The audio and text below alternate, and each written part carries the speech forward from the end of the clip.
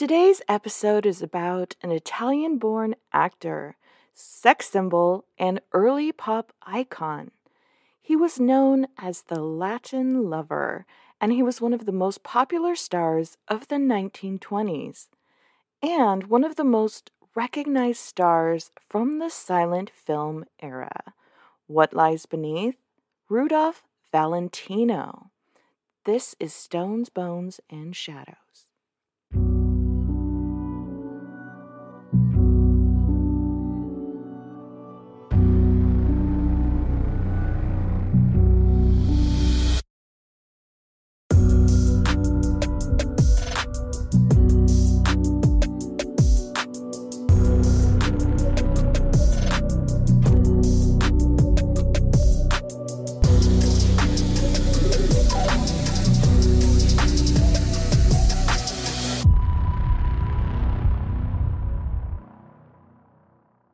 Hi, friends and Taphophiles. I'm your host, Lachelle. And today I have my very own starlet with me on the podcast. Randy. I don't know about starlet, but you're my very own starlet. Well, I am happy to be back. It's been a little bit since I've been on an episode. Yeah, you've been a busy girl. Well, if we're going with the starlet theme, I think we need to think of like fancy stage names for us. Screen names, I guess. I know. We totally do. Maybe we'll get some ideas throughout the podcast today. Yeah, we'll have to kind of think about that one. It's going to take some deep thinking just to get the very right one. So I went just last Saturday to the Hollywood Forever Cemetery. Yeah, that looked really neat. It was. It was just beautiful.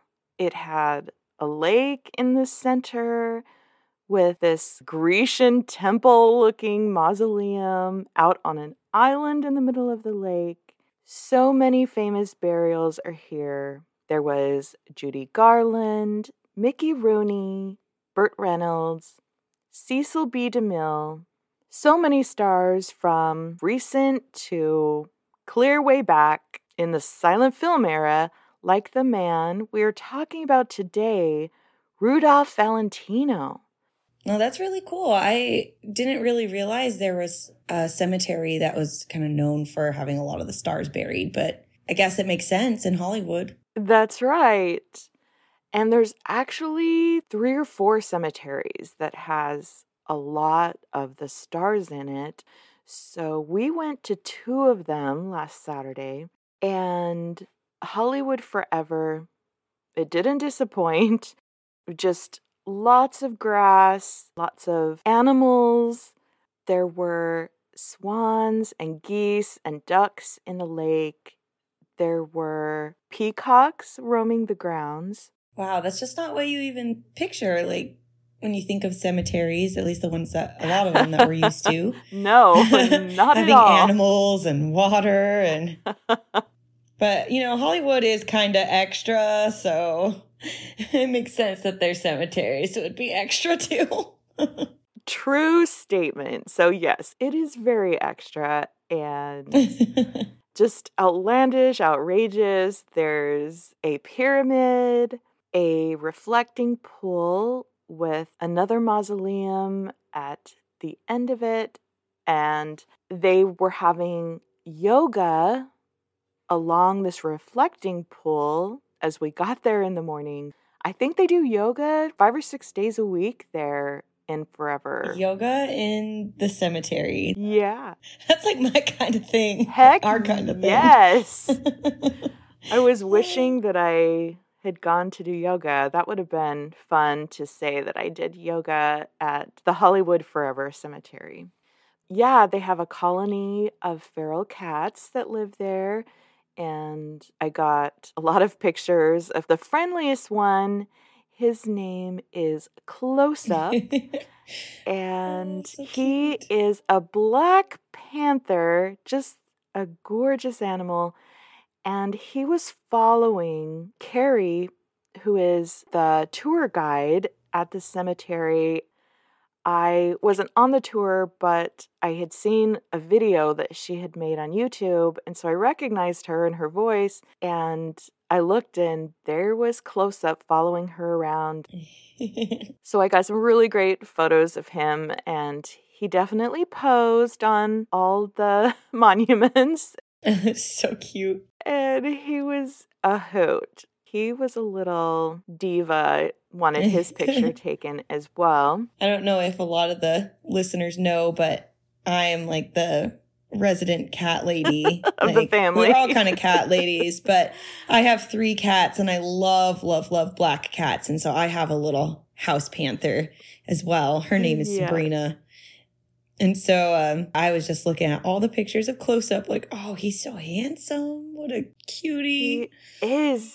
He just looked like a miniature Black Panther. Yeah, he did. That you would see, in the wild or a zoo or something. He just was gorgeous. But we love our Brie Bear. Yeah, my She's a sweet kitty. And you grew up with a black cat when you were tiny. We had a big fluffy black cat named Spooky.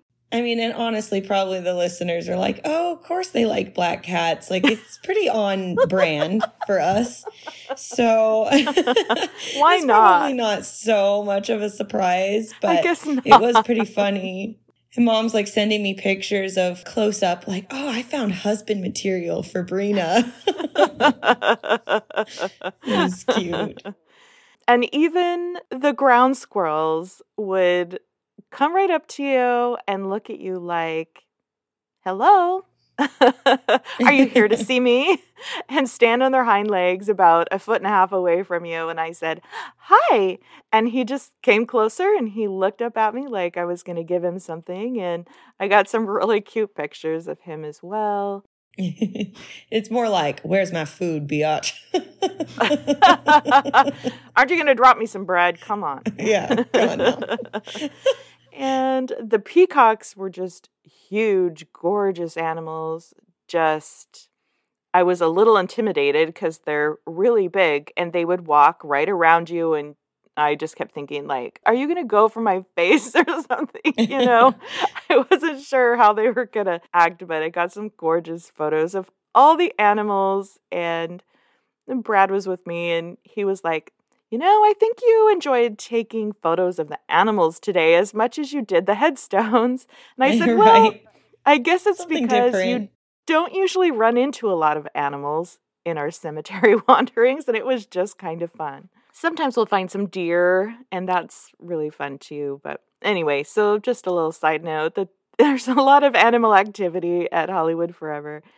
And it just was really peaceful and relaxing. And after you drive into Los Angeles and into Hollywood, you're going to need a little peaceful and relaxing because, wow. Right. Rudolph Valentino, he is in what they call the Cathedral Mausoleum.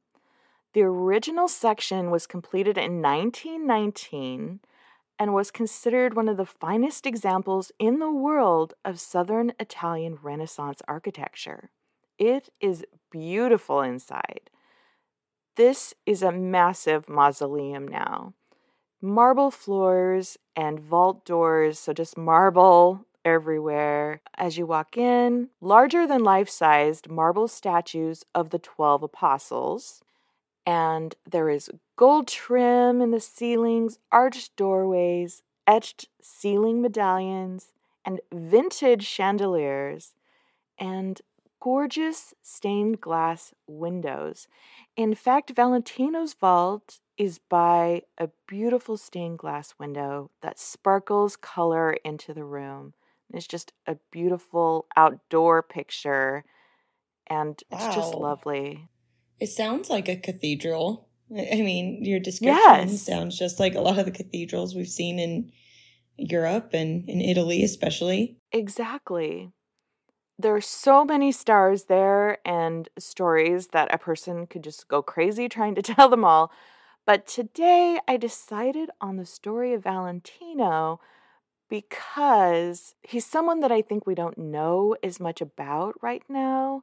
He was way back in the silent film era, and I would venture a guess that most people haven't seen too many silent films. I do every once in a while just for fun and to see the old stars. Right. So I felt that there was so much that we could learn about him and kind of dig into that story. And we've all heard the name, right? Valentino.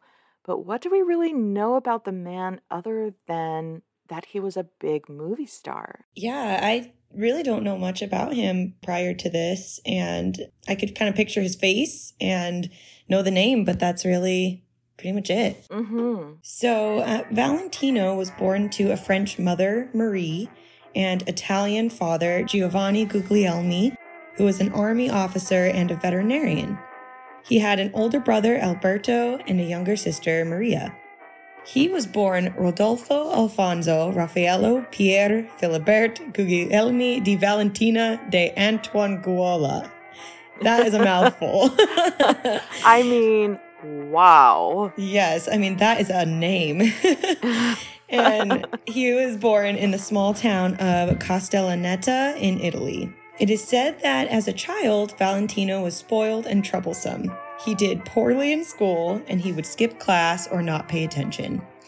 He attended military school, and afterwards he tried to enlist in Italy's Royal Naval Academy, but was rejected because his chest size was an inch too small, which I had no idea that was a thing. Not muscular They enough, only I guess. wanted large-chested men in their Royal Navy. And when he was 15, his mother enrolled him in the Royal Academy of Agriculture, where he received a degree in scientific agriculture. Next, he decides to see the world a little, and he moves to Paris, France. But it wasn't really the life he envisioned because he didn't find any work. He was there less than a year before spending all his money, and he actually ended up begging on the streets and asked his mother to send him funds to return him back to Italy. When he returned to Italy, he was unable to find employment there, and everyone was just sure that he would never get anywhere in life. His uncles decided he should be sent to the United States, where they felt he could learn to be a man. And what a man he became. Right. He sailed aboard the Cleveland and arrived in New York on December 23rd, 1913. He was processed there at Ellis Island. He spoke no English, had very little money, so he began his life in America working as a busboy, then as a waiter and a gardener. He started doing some acting in some small theater productions, and he also was a very good dancer. And I found this story in a 100-year-old article talking about his rise to fame. It said, dancer Joan Sawyer's partner walked out on her one night, leaving her flat as a discarded cold cream case. But he also left his dress suit, and Joan, aghast and nonplussed, sought a substitute at the agencies, but in vain. Suddenly she thought of the handsome busboy whose highest ambition at the time was to be a handsome waiter, and she sought him out. For she had a notion that he could dance. He must dance. So funny. There was no out for him. Would he dance? He showed her, and Joan marveled. Then arose the greater question. Would the discarded dress suit fit him like the skin of a snake? Into vaudeville then, and westward the course of empire took its way for the debonair immigrant. Oh, so funny. So funny. Like we said, extra. So extra. Hollywood is extra. The debonair immigrant. He also worked as a male taxi dancer at a place called Maxim's. I haven't heard of taxi dancers before. What is that? In some of the dance clubs of the time, a person could come in and buy tickets, and there were paid dancers there in the club. And so you would hand one of the paid dancers your ticket, and they would go on the dance floor and dance that number with you. Okay. So I could see how this could be really fun, but also kind of icky if you were one of the ones having to be the taxi dancer. Right. You know, you might get someone you really liked, or someone maybe would keep asking you for every number. I don't know, just sound like... Yeah, it totally would depend on who exactly was giving you their ticket. Yes. And I could see, though, too, how if you were a lady or a gentleman that loved to dance and maybe you didn't have anyone that danced, you could go to one of these clubs and you could dance the night away with professional dancers. Right, like that's kind of cool. It looked kind of fun. I mean, better than clubs nowadays where you're just like, okay, there's all these, randos anyways, so. Right. And so he worked as one of the paid dancers, and I read that the tickets were about 10 cents each, and they would get paid about 5 cents per dance. Okay. Also, around this time, a dancer named Bonnie Glass performed there at Maxim's, and she asked him to partner with her on her tours after she gave him many dance lessons. They were billed as Bonnie Glass and Rudolfo during the 1915-1916 season.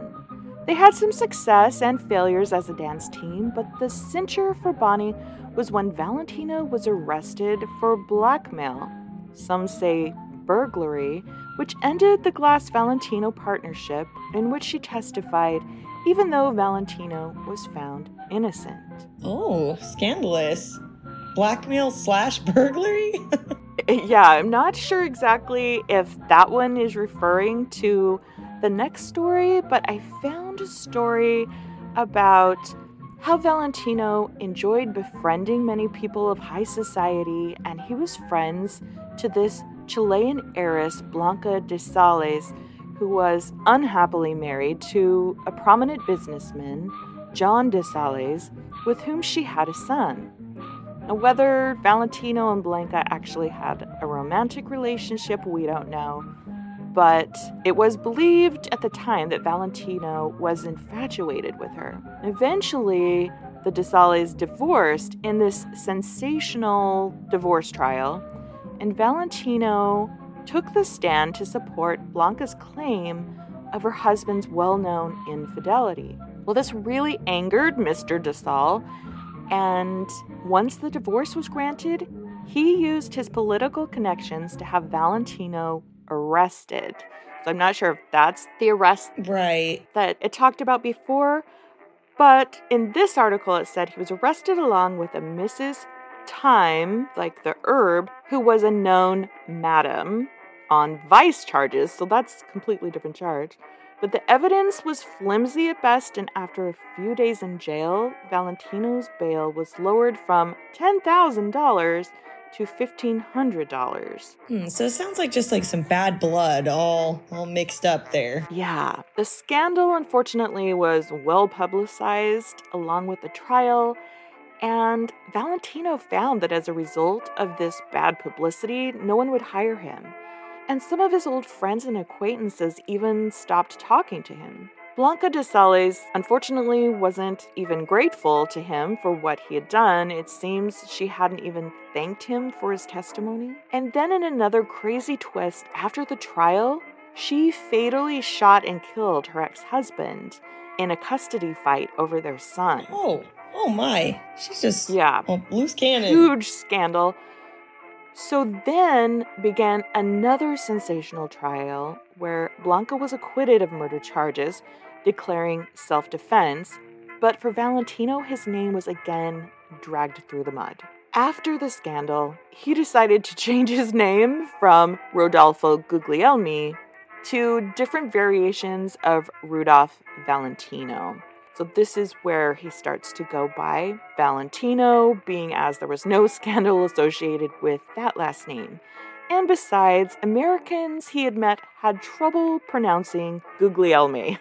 After the trial is when he moves to Hollywood, and while in town, Valentino met actor Norman Carey, who convinced him to try a career in cinema, still in the silent film era. By 1919, he had carved out a career in bit parts. He began to play small parts in quite a few films. He was typically cast as a heavy, a villain, or a gangster. At the time, the epitome of male masculinity was Douglas Fairbanks, fair complexion, light eyes, and an all-American look. With his dark, swarthy complexion, Valentino was usually the opposite of this norm and seemed exotic to moviegoers. Yes, he really was. Yeah, and you can see it's like the dark, handsome stranger, but can kind of be mysterious and maybe villainous. They're kind of stereotyping casting there. Right. Also in 1919, Valentino married Jean Acker. In an article about the impulsive marriage, it says that this early marriage took place shortly after Rudy came to Hollywood, and it seems that it was just part of a lark at a party. From the first, it was a mistake, but all Hollywood, of course, was crazy. People act on impulse and have regrets later. Rudy and Jean scarcely knew each other. They had met one evening at a party and planned a horseback ride together, and during that ride became engaged. That's quick. Must have been one very romantic horse ride. That was a ride. A few hours later, Rudy sauntered into the Hollywood Hotel, where he chanced to meet May Allison and Mr. and Mrs. Maxwell Garger. In the exuberance of a man in love, he confessed to them he was going to be married. Mr. and Mrs. Garger were planning a party next evening as a farewell to Richard Rowland, president of Metro. As a sort of fill-up to the event, they suggested he get a marriage license immediately and turn their party into a wedding. Rudy, impractical and careless, agreed. After the ceremony and supper, they danced until 2 a.m. when the bride unceremoniously left him. Jean at the time was working with Fatty Arbuckle in The Roundup, and when the disillusioned bridegroom sought her out on location the next morning, he found she had skipped to Los Angeles. He followed her there only to be told she could never return to him. Rudy left at once to New York to make tests for the Four Horsemen, and Jean asked for an annulment. They didn't see each other again for 4 months. The success from his movie turned Rudy from a penniless nobody to a genuine movie star, and Miss Acker changed her demands from annulment to divorce with alimony. Okay. Rudy fought this and asked for a divorce in the meantime. He continued to pay dearly for this mistake of his youth even after the divorce was granted. Jean Acker continued to use this for her financial advantage. For example, she went on a vaudeville tour using the last name Valentino. She started insisting people call her Mrs. Valentino. She was never a real wife, but she certainly did what she could to look like she was the one that was wronged, when in reality the injured party was Rudy. Oh, that's just so sad. Yeah, it's so aggressive and predatory kind of. Yeah.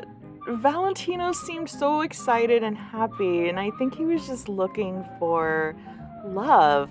But what he didn't realize, and what I seem to have found in sources, was that Acker was probably gay. Okay, sure. And one story was that she needed to get out of a lesbian love triangle where both sides had threatened to ruin her career if she left either of them. And so this angle was that, becoming close to Valentino, it seemed that she saw a chance to escape the triangle unscathed, and Valentino seemed oblivious to her sexual orientation or predicament. Well, right. I mean, they didn't even know each other. It was like one outing together, like first date type conversation, and then they got married. Yes. So. And on their wedding night, Acker actually locked Valentino out of their hotel room rather than come clean. So, needless to say, the marriage was never consummated. Right. He said in public, "She said she was my soulmate, but really, she was my checkmate." Aww, poor guy. Poor Rudy. Yeah. By 1919, he had begun to carve out a career. It was a bit part as a cabaret parasite in drama The Eyes of Youth that would catch the attention of a powerful screenwriter named June Mathis, as she thought Valentino would be perfect for her next movie. Mathis suggested he be cast in the leading role in The Four Horsemen of the Apocalypse, where he would be featured in the movie's tango scenes. She had to work hard to convince the executives at Metro to sign Valentino, but they finally agreed. It was directed by Rex Ingram. The director and Valentino reportedly did not get along, and it was up to June Mathis to constantly keep the peace. The movie was released in 1921, and the film was a commercial and critical success, and consequently made Valentino a star. He stole the hearts of female moviegoers by dancing a tango in his first scene in the film. He earned the nickname Tango Legs. That Tango Legs, oh my. The movie was a box office hit, and the darkly handsome actor quickly became a star. You have to admit, Randy, that the tango is a very sexy, sensual dance. It is a very, very sexy dance. And I feel like especially in the 1920s. Right, that's true. Like more risque. I wondered that as I was writing this, how many times had women even seen an Argentine tango on the screen up to this time? Who knows? But they were all like, wow, this dark, handsome man and his tango dancing. They thought he was really sexy and really just started his career. I bet all those women wished he was still working as a taxi dancer then. Yeah, no kidding. He next landed the title role in the 1921 picture The Sheik, starring opposite Agnes Ayres. This desert romance told the story of a Bedouin chief who wins over a cultured Anglo woman. The mania around Valentino had grown to such heights that some women reportedly fainted when they saw him on screen. It just sounds like so ridiculous, but we do see footage of even Beatles or just famous actors where women were just fainting all over themselves seeing famous people. Right. It seems a little much, though. At the movie theater, you see him on screen and pass out in the aisle, dump your popcorn. The following year, Valentino starred in Blood and Sand. In this film, he played a bullfighter named Juan Gallardo, who falls under the spell of a charming seductress played by the popular silent screen vamp Nita Naldi. This movie further established Valentino as the leading male star of his time. In 1923, Valentino became unhappy with his salary. He felt earning $1,200 a week wasn't fair when several other major stars made up to $10,000 per week. He also wanted to exercise more creative control. He felt he should have better sets and costumes and wanted to film in Europe. He also had said that he objected to a particular clause in his contract that said that if in his manner or bearing was not in accord with the desires of the famous Players Lasky Corp., he could be laid off for 6 months. That's pretty rough when your manner or bearing, that could be taken quite in several different directions. Right. There's a lot of leeway and gray area there. Definitely. So Valentino went on a one-man strike against his studio at the time, Famous Players Lasky, and refused to show up on set.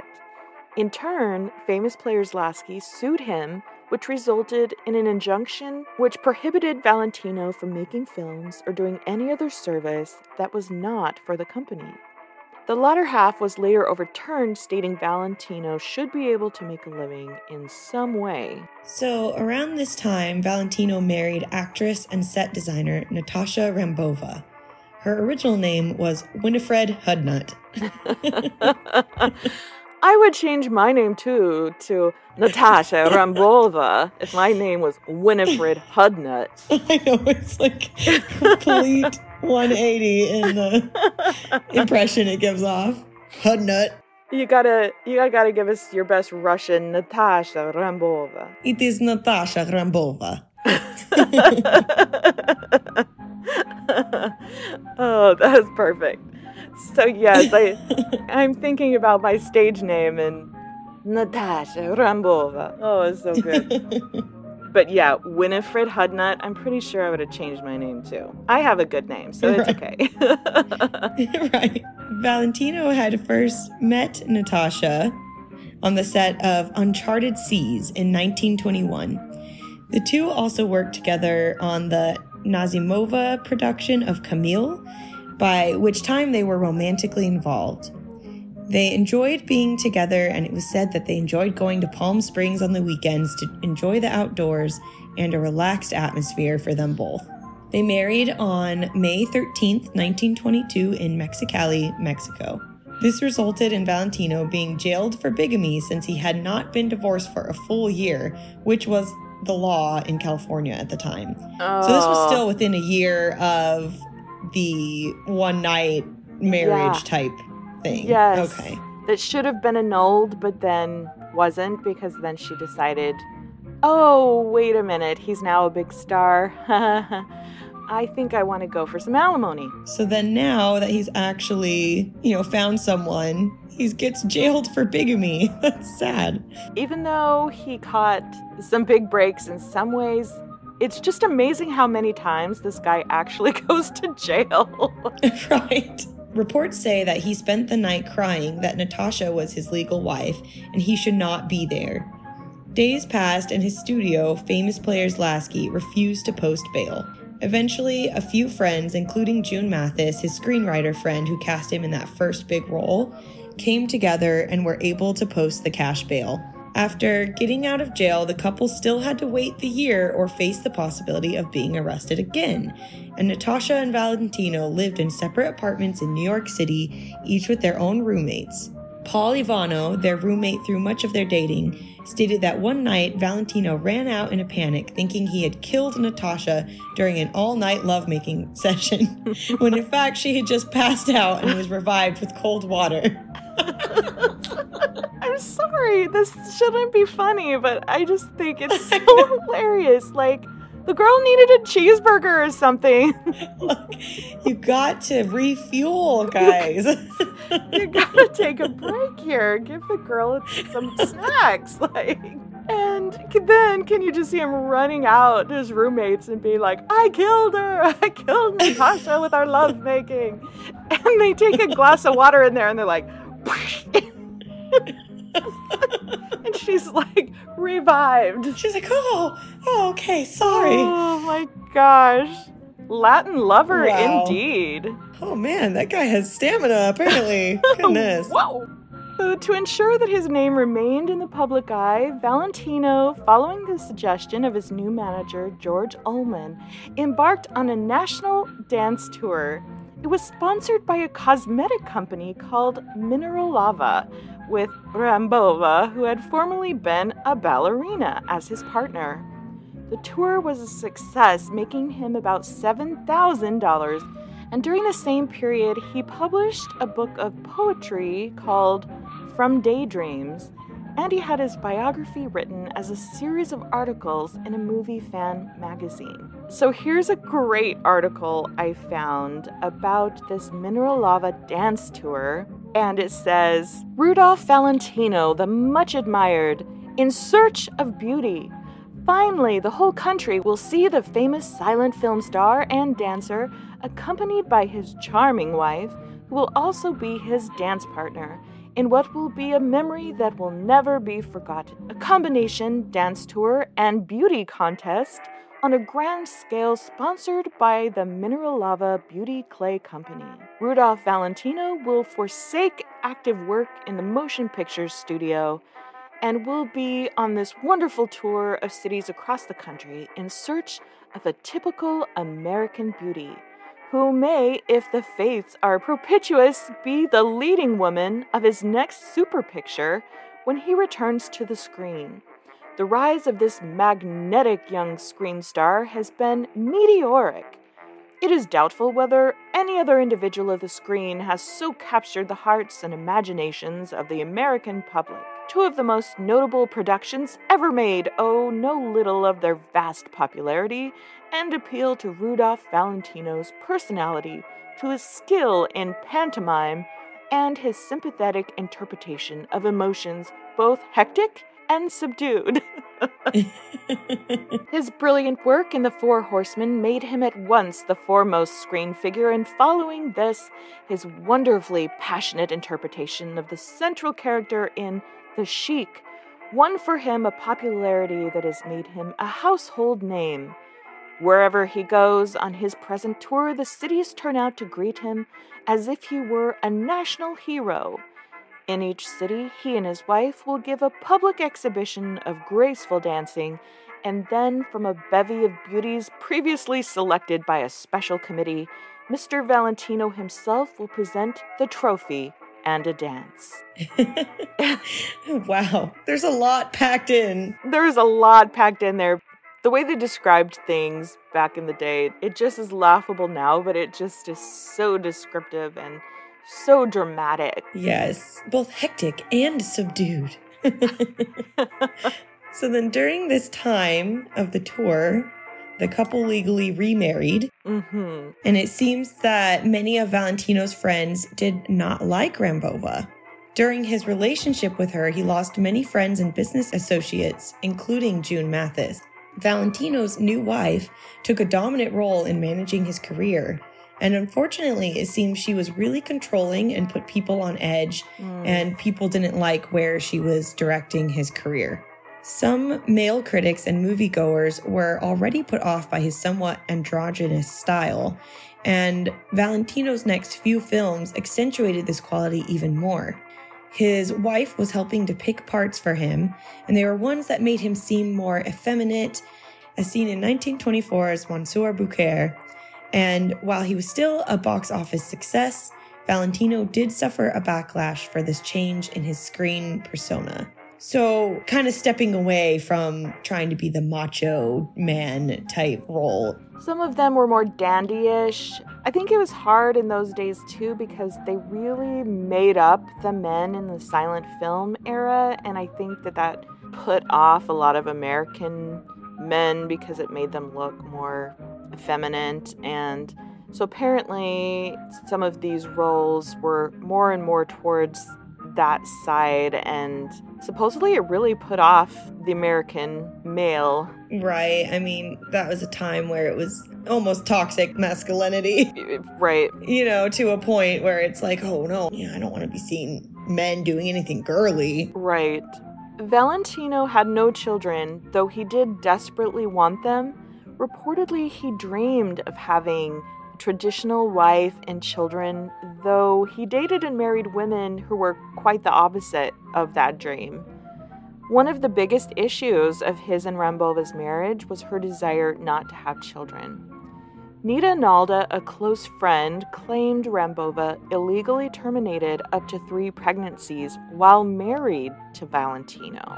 Though there is no way to verify this, and it just may be hateful gossip, but whether the story is true or not, Valentino had said that Rambova was determined to remain childless, and this was a big issue in their marriage. Right. During his life, Valentino also had a love for animals. He was an accomplished rider since boyhood and owned several horses, and he and Rambova spoke of opening a zoo and socialized with animal trainers. They had 2 Great Danes, a large gopher snake, and a green monkey. From their trainer friend, Rambova purchased a lion cub named Zila for him. Oh my goodness. And Valentino apparently loved Zila, but eventually had to give her to a trainer outside of town when she bit a stranger who happened to be a private eye hired by Jean Acker, his first wife, to prove the couple was cohabitating. So this must have been during the time before, they could legally marry. Right. And, honestly, that's a good little guard lion. That's right. Better than a guard dog. You already have 2 Great Danes.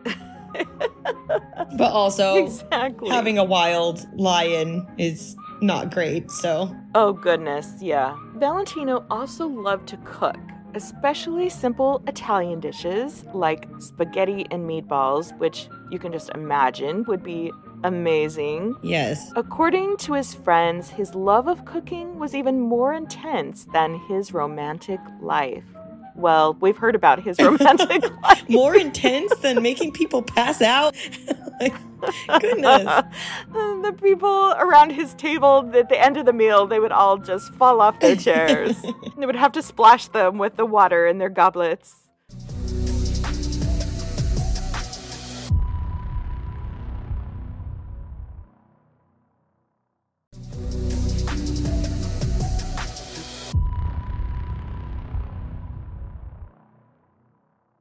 In the 1920s, Rudolph Valentino was considered fashion forward, and what he wore, others would wear too.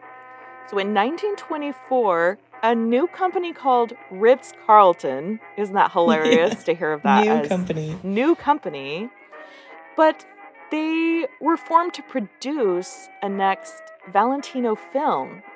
Again, not how we think of Ritz-Carlton in producing films either. Right. But this unmade film would have been based off the story of El Cid, set in 14th century Spanish court.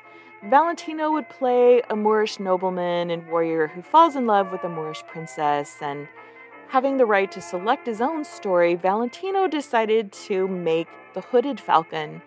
The script was written by, dun dun dun, Natasha Rambova. So Rudolph and Natasha, they went on a trip to Spain to purchase props and costumes and did extensive research for the movie. While in Spain, Rudolph grew a beard.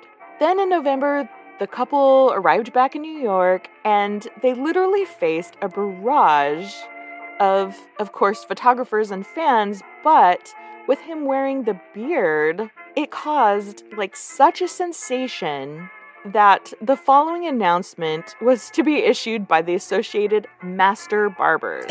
Didn't know there was even Associated Master Barbers, but they sent out this press release. Our members are pledged not to attend a showing of Rudolph Valentino's photo plays as long as he remains bewhiskered. Bewhiskered. The male population is very likely to be guided by the famous actor to the extent of making beards fashionable again. And such a fashion would not only work harmful injury to barbers, but would so utterly deface America as to make American citizens difficult to distinguish from Russians. Basically, they're like, oh no, if everybody starts growing beards, we're going to be out of jobs, guys. We want people to want to have their face shaved. Just so funny. We do not support the bewhiskered man. Oh, man. He'll deface America. In 1925, Valentino was able to negotiate a new contract with United Artists, which included the stipulation that his wife Natasha not be allowed on any of his movie sets. It was perceived that her presence had delayed earlier productions such as Monsieur Bouquet. So shortly thereafter, he separated from Rambova. And around this time, he mended many personal and professional relationships which had been damaged because of Rambova, including his relationship with his little mother, June Mathis.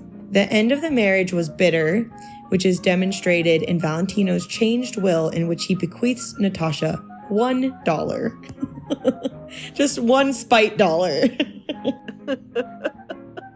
That says it all. But despite all of his personal problems, Valentino returned to the roles and kind of films that had made him famous.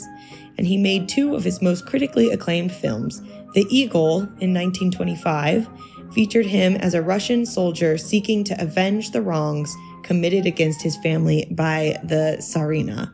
The following year, Valentino made a sequel of sorts to his earlier hit, The Sheik, in The Son of the Sheik. Both were co-starring a popular Hungarian-born actress, Vilma Bonki, and it seemed that he had a brief relationship with her before he got involved with actress Pola Negri. Son of the Sheik, unbeknownst to all, would be his last film. With all the hype and hysteria around him being a sex symbol, Latin lover, and the man that had all the women literally swooning, it seems that he was still quite sensitive about his persona. This came about after the DeSalle trial in New York, when his masculinity had been slandered in print. Women loved him and thought him to be the epitome of romance. However, like we said, American men seemed to be kind of threatened and comfortable with him, and were said to even walk out of his movies in disgust. And at the time, like we talked about, Douglas Fairbanks, kind of blonde, blue-eyed, manly man, was the epitome of what America thought manhood was in film. And so he was always being criticized by journalists who would call his masculinity into question. He had his pomaded, slicked back hair, and his clothing very neat. I mean, he was metro, Right. Well, he took care of himself and took pride in his appearance, which is very different than the rub some dirt on it type, rough and tumble type image that I picture, Put some gasoline on that wound and it'll be okay. They're he uses pomade in his hair? What kind of man uses pomade? Oh, no. Exactly. And so whether he was really effeminate or not, that was how the journalists kind of tried to make him look. And he just hated these stories, of course, and he was known to carry around these newspaper clippings and criticize them and moan and groan about them. The Chicago Tribune reported in July 1926 in an editorial called Pink Powder Puffs. And powder puffs was also a way in those days of saying maybe that you were gay. And so there's kind of a double meaning here in this title. Mm-hmm. But they reported that a vending machine that was dispensing pink talcum powder had appeared in an upscale hotel washroom. Scandal. An editorial that followed used the story to protest the feminization of American men and blamed the talcum powder on Valentino and his chic movies. The piece infuriated Valentino, who just happened to be in Chicago at the time, and he actually challenged the newspaper writer to a duel and then to a boxing match. He's I'll show you. Okay, if I can't kill you, then can I at least beat you up? So apparently neither was responded to, and Valentino responded to the piece, "You slur my Italian ancestry. You ridicule upon my Italian name. You cast doubt upon my manhood." In the New York Times, July 21st, 1926, it said, "Rudolph Valentino arrived here yesterday from Chicago, indignant at the editorial which appeared in the Chicago Tribune Sunday entitled Pink Powder Puffs, and vowing to return there next Monday or Tuesday to whip the man who wrote it." Shortly afterward, Valentino met with the famed journalist H.L. Mencken for advice on how best to deal with the incident. Mencken advised Valentino to let the dreadful farce roll along to exhaustion. Mencken found Valentino to be likable and gentlemanly and wrote this sympathetic statement in an article published in the Baltimore Sun a week after Valentino's death. Quote, "It was not that trifling Chicago episode that was riding him. It was the whole grotesque futility of his life. Had he achieved out of nothing a vast and dizzy success? Then that success was hollow as well as vast, a colossal and preposterous nothing. Was he acclaimed by yelling multitudes? Then every time the multitudes yelled, he felt himself blushing inside. The thing, at the start, must have only bewildered him. But in those last days, unless I am a worse psychologist than even the professors of psychology, it was revolting him. Worse, it was making him afraid. Here was a young man who was living daily the dream of millions of other men. Here was one who was catnip to women. Here was one who had wealth and fame, and here was one who was very unhappy." End quote. Isn't that just a sad thought? That every time the crowd screamed and women fainted, that he actually was maybe embarrassed or right, felt strange about it. It wasn't the crowds. It sounds like he wasn't sure how to feel about it. And here, the women just thought he was everything. And yet on the inside, he didn't have what he really wanted and he was unhappy.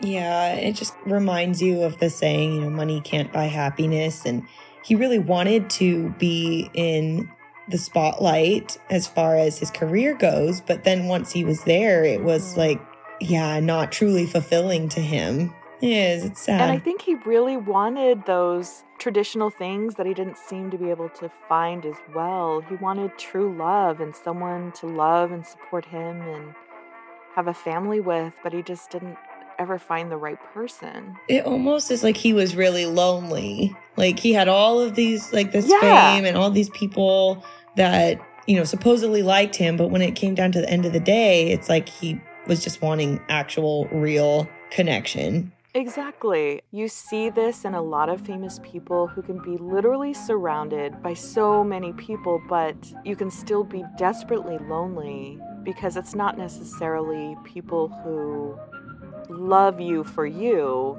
They just want to be close to someone famous. Well, and think of all the people that kind of exploited him along the way, including his first what wife. Can you do for me? All these producers and things that were using, his image one way or another. It wasn't out of a place of, I care about you as a person. It was, what can you do for me? Right. Exactly.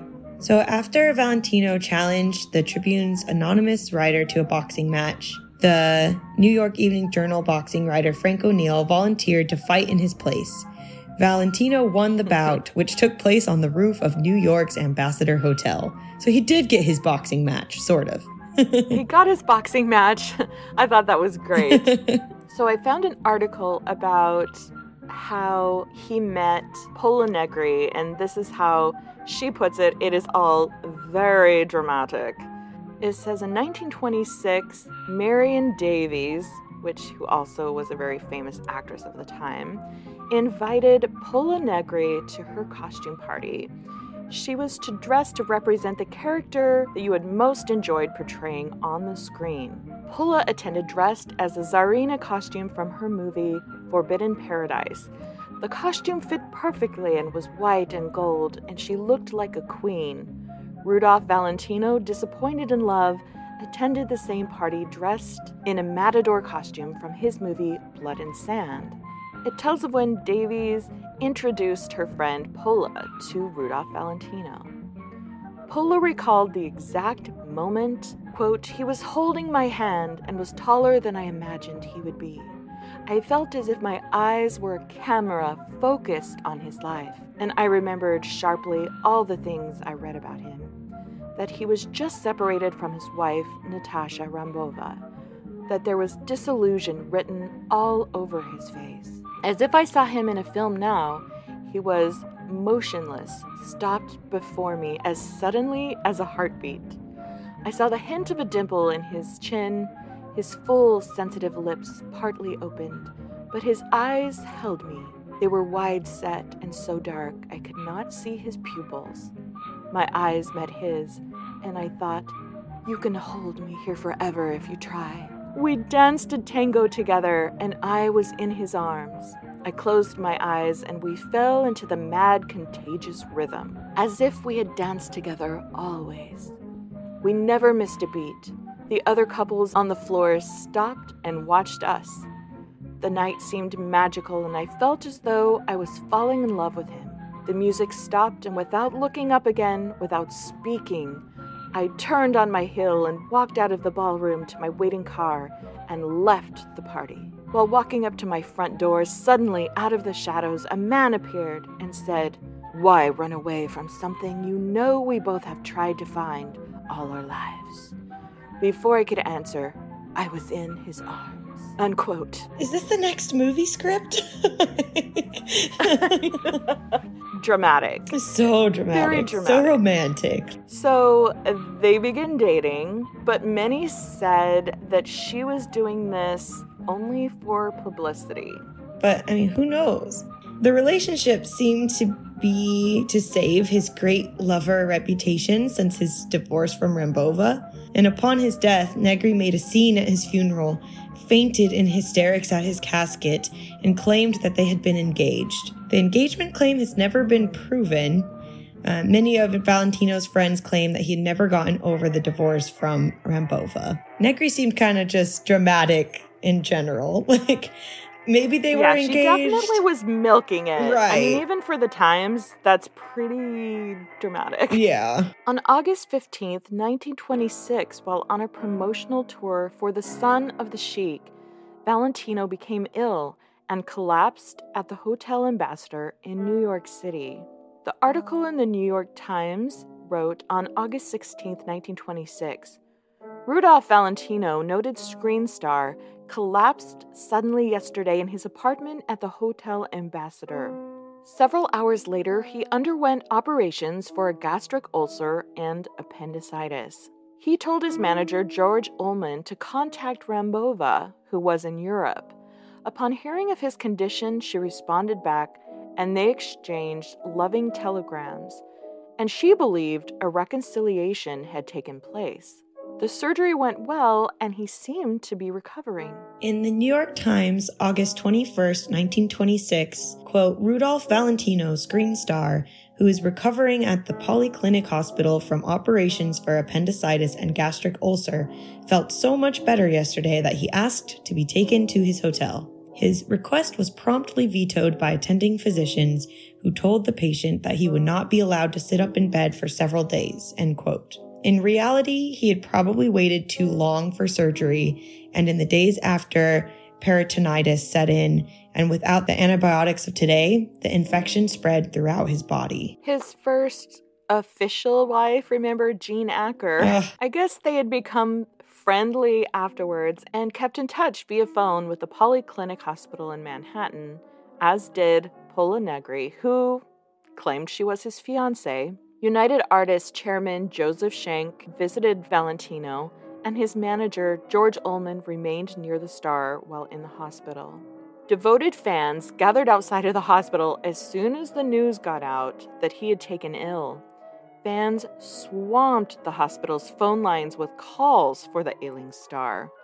Thousands of cards and well wishes poured in, as well as floral bouquets, which were said to fill the room and hallways of the hospital. Wow. Now, how old is Valentino at this point? He is 31. 31, so young. In the New York Times, August 22nd, 1926, Rudolph Valentino, motion picture actor, took a turn for the worse yesterday. His surgeons found that he had developed pleurisy in the left chest.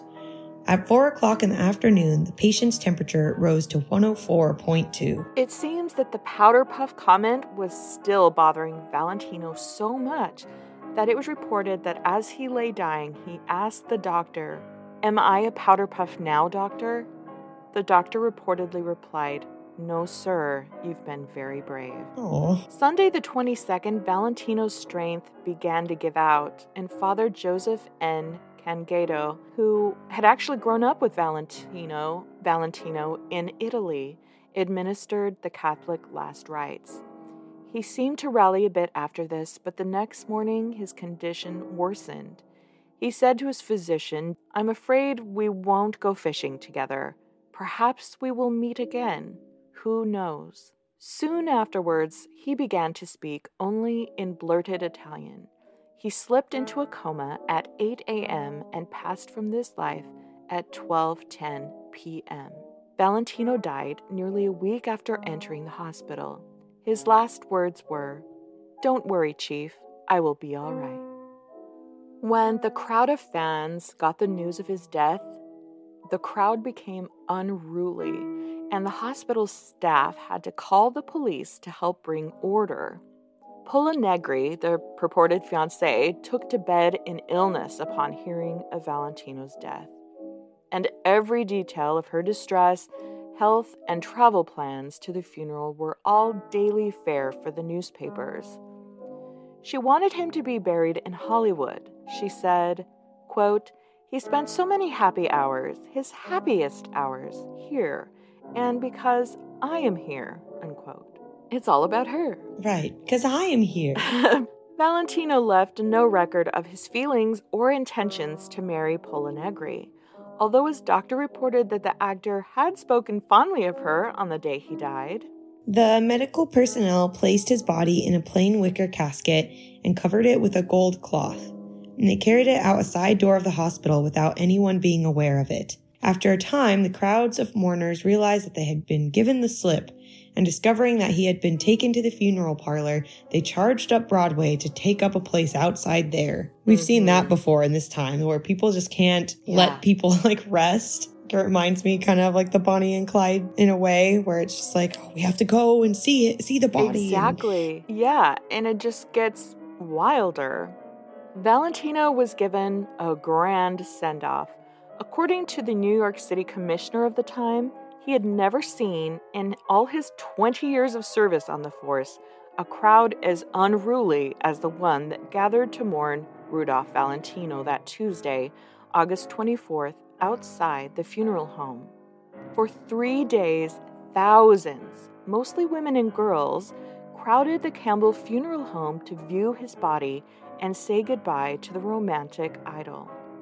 The crowd grew to 10,000, which brought traffic in the surrounding blocks to a complete standstill. Jeez. 2 hours ahead of the schedule, and before the help of additional police could arrive, the funeral home decides to open its doors to the crowd, and they surged forward.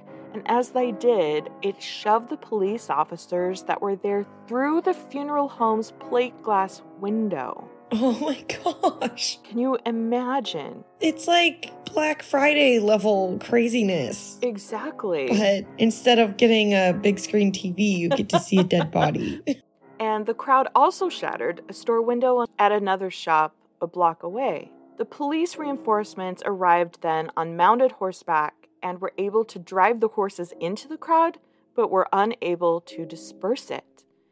In the chaos, a car was overturned, and more than 100 people were wounded, either by being stampeded or by the breaking glass.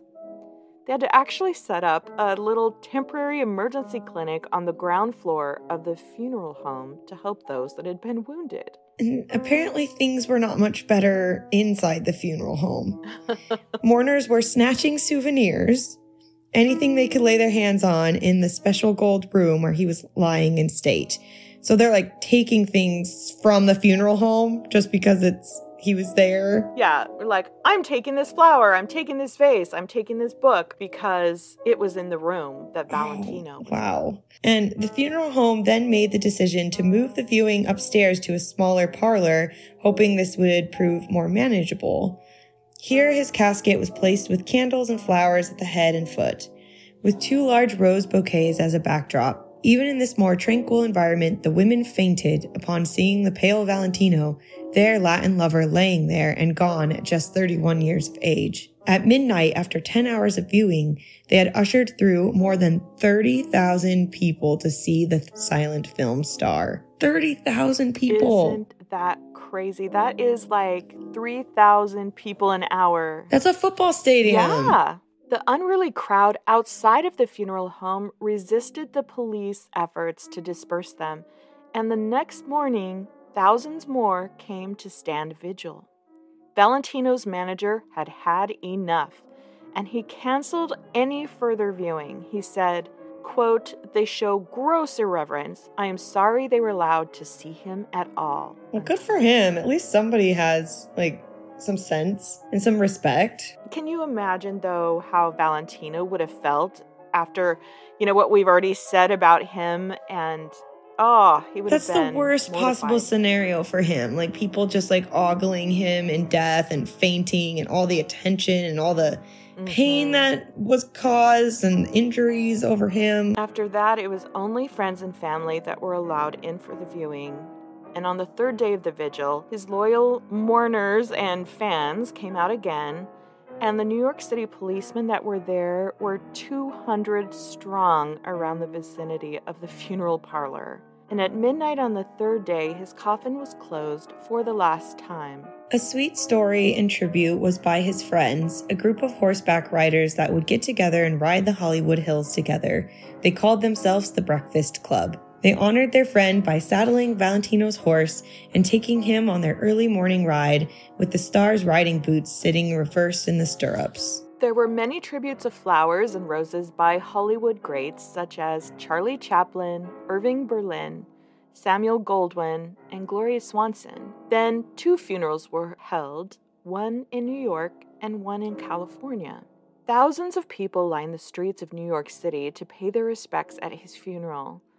Valentino's funeral mass in New York was celebrated at St. Malachy's Roman Catholic Church, often called the Actors' Chapel, as it is located on West 49th Street in the Broadway Theater District and has a long association with show business figures.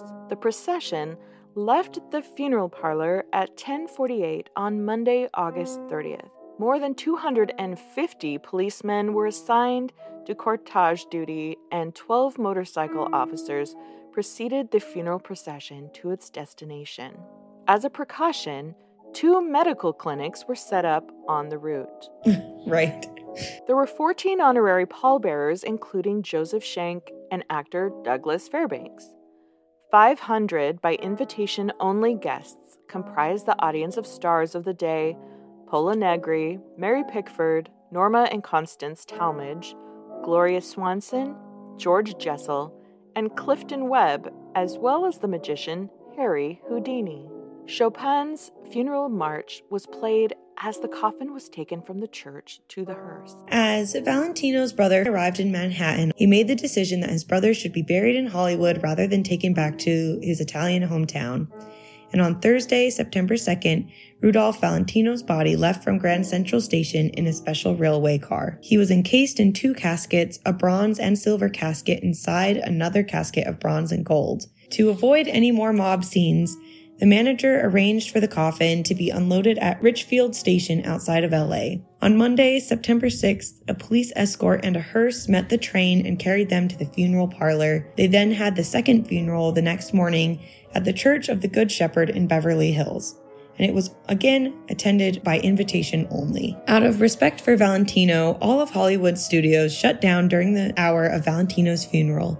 There were no incidents that interrupted the service, and that afternoon, Rudolph Valentino came to rest in the Hollywood Forever Cemetery. I also heard that along the train route that it was lined with Italian people.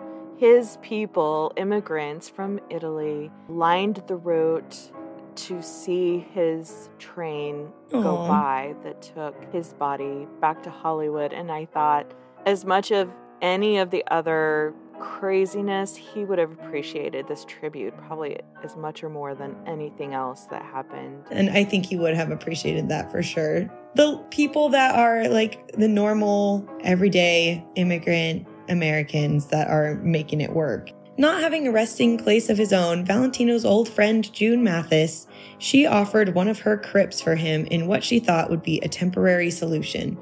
However, she died just the next year of a massive heart attack, and she was placed in the adjoining crypt. To this day, the two are still interred side by side. Talk about forever friends. She truly was one of his best advocates and friends throughout his whole life, so I think that was fitting. A true friend, yeah. 3 months after Valentino's death, Natasha Rambova, here she comes making her claim. Yeah, she's not done. Claimed that she had spoken with the star in the spirit world through the services of a medium. Valentino and Rambova were into spiritualism while they were together. And she reported that he had told her that he longed to be considered a legitimate actor, and that he had met the great tenor Enrico Caruso there in the astral plane. She said he had never mentioned Pola Negri. Just one little dig. Which I thought was funny. And he just happens to mention, guess who I met in heaven? And by the way, nope, not going to mention my fiance. Alleged fiance. Alleged. In December of 1926, Valentino's 2 Hollywood homes and all his personal possessions were put up for auction. He had left $100,000 of debt. One of the homes, the Falcon's Lair, it was called, sold for $145,000, but his other property failed to sell.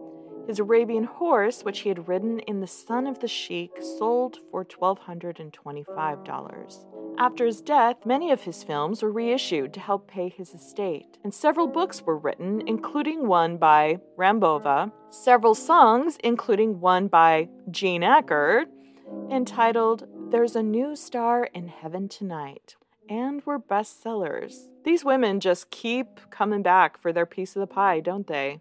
They really do, and it's just kind of icky. Like, it just really feels like they never really did love him. Like, I don't know. I feel protective of him. I know. It just feels like they keep taking and making their little piece of fame from his fame. Not only that, but in December in 1926, same year, Pola Negri again, she sued his estate for $15,000. Claiming that she had loaned it to her fiancé earlier in the year. Of course. As I researched this episode, I also kept running into a very mysterious story. A story about a cursed ring. I'm intrigued. The reports are that Valentino was in a shop in San Francisco and saw a tiger's eye stone set in a simple silver ring. He thought it would be perfect for his next film. The shopkeeper, he told him, I won't sell you the ring. It's cursed, he said. It's called the Destiny Ring. But Valentino, he didn't believe or care. He had to have this ring. So he bought it.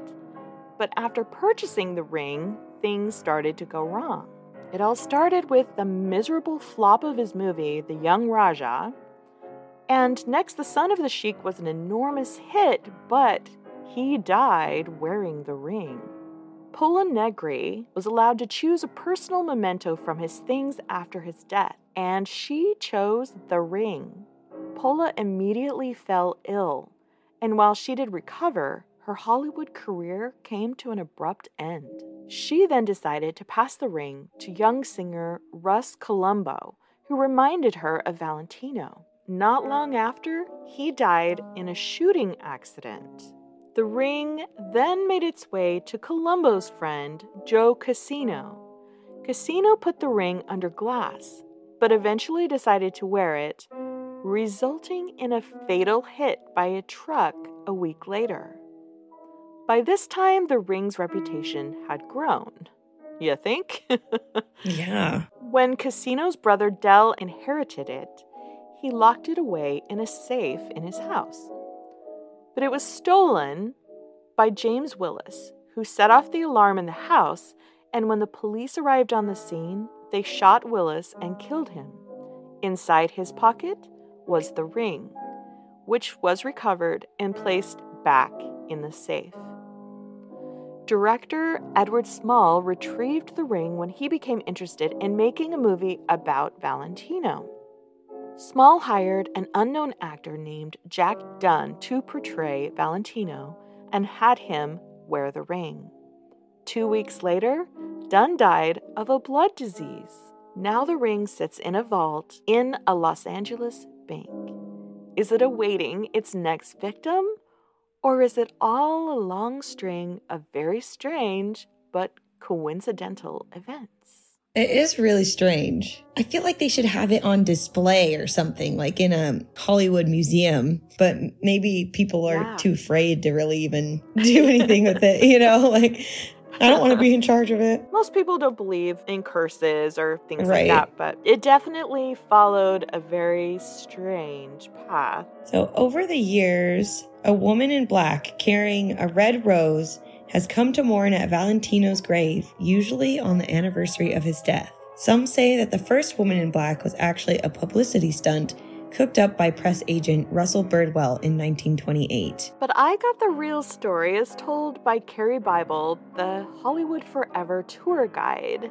And the story is that her name was Deidre Flamet. When she was a young girl, she was sick in the hospital, and her mother knew Valentino socially, and he'd come to see her and wish her well, and that when he did, he brought her one red rose. He told her, "You will get well and that you will live a long life. You'll live much longer than me." He just asked the girl to remember him. And so, Years later, after his death, she did remember him on the anniversary of his death each year, wearing black mourning clothes, and would go to his crypt with one red rose.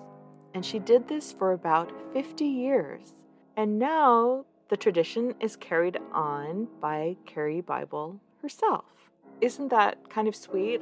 I love the real story to that it's not just publicity stunt. That it was somebody that he truly made an impression on, and she wanted to honor him. They actually still hold a memorial for Valentino every year in the cathedral mausoleum that we talked about before in the Hollywood Forever Cemetery. Each year, it is held on the day he died, August 23rd, and at 12:10 p.m., the hour in which he passed away. There's a different theme each year, and there's always some kind of a little program where they might show a video or have a reading or a speaker, music, maybe something's read from his poetry book. So they continue to honor him each and every year. He is remembered in pop culture to this day. Valentino's image as a great lover has lasted long past his death. The term Valentino has come to represent a good-looking ladies' man. There are references in film, cartoons like The Simpsons, pop songs by Queen, The Kinks, and The Bangles. There's even a barbecue joint called Rudolph's Barbecue that has been a mainstay of Minneapolis eateries since 1975, named after Valentino. Phil York recorded a CD of Valentino-inspired songs entitled Rudolph Valentino, He Sings and Others Sing About Him. All songs were taken from sheet music from the 1920s, including Valentino had 2 song recordings himself, and they were re-recorded for the album. In his day, Valentino had plenty of songs written about him, including If I Had a Man Like Valentino. That night in Araby, Chic of Araby, The Man Behind the Eyes, and my favorite, Rudolph Valentango. Valentango. The life of Rudolph Valentino has been filmed a number of times for television and the big screen.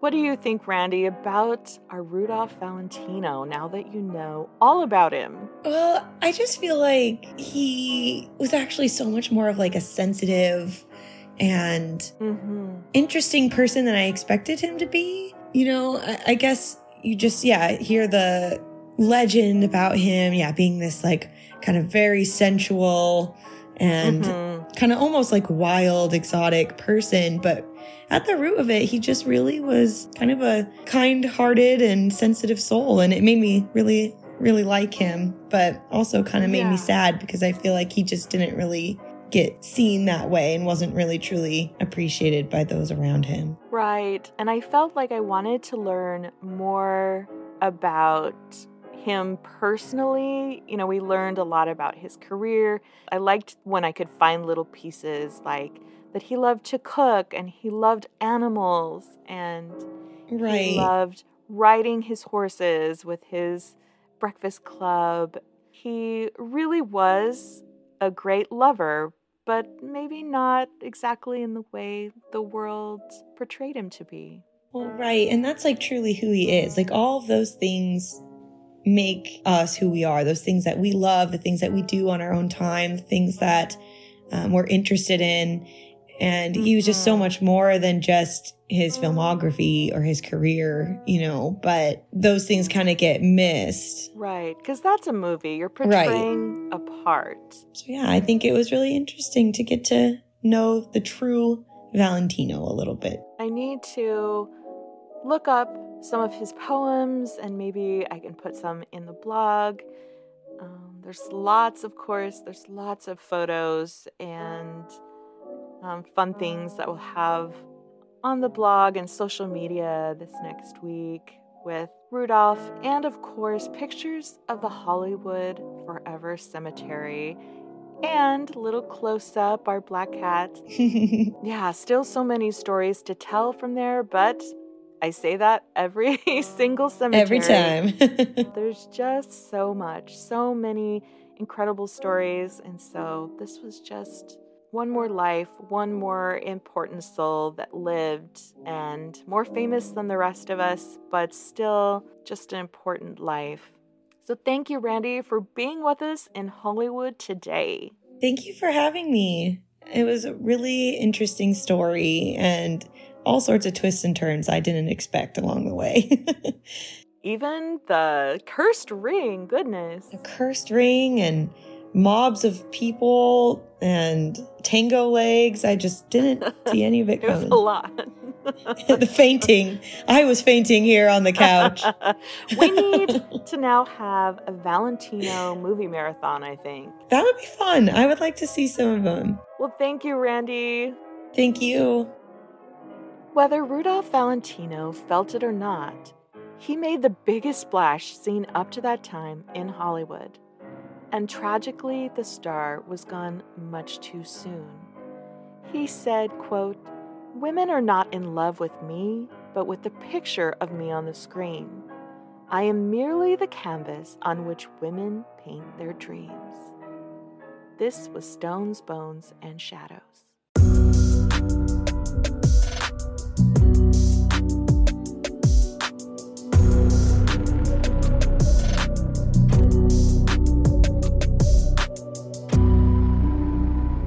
You can see photos and more information about the cemeteries we explore and find our sources at stonesbonesandsshadowspodcast.com. Also, don't forget to check us out on Facebook, like us on Instagram, follow us on Twitter, and leave us a comment. We love to hear from our listeners.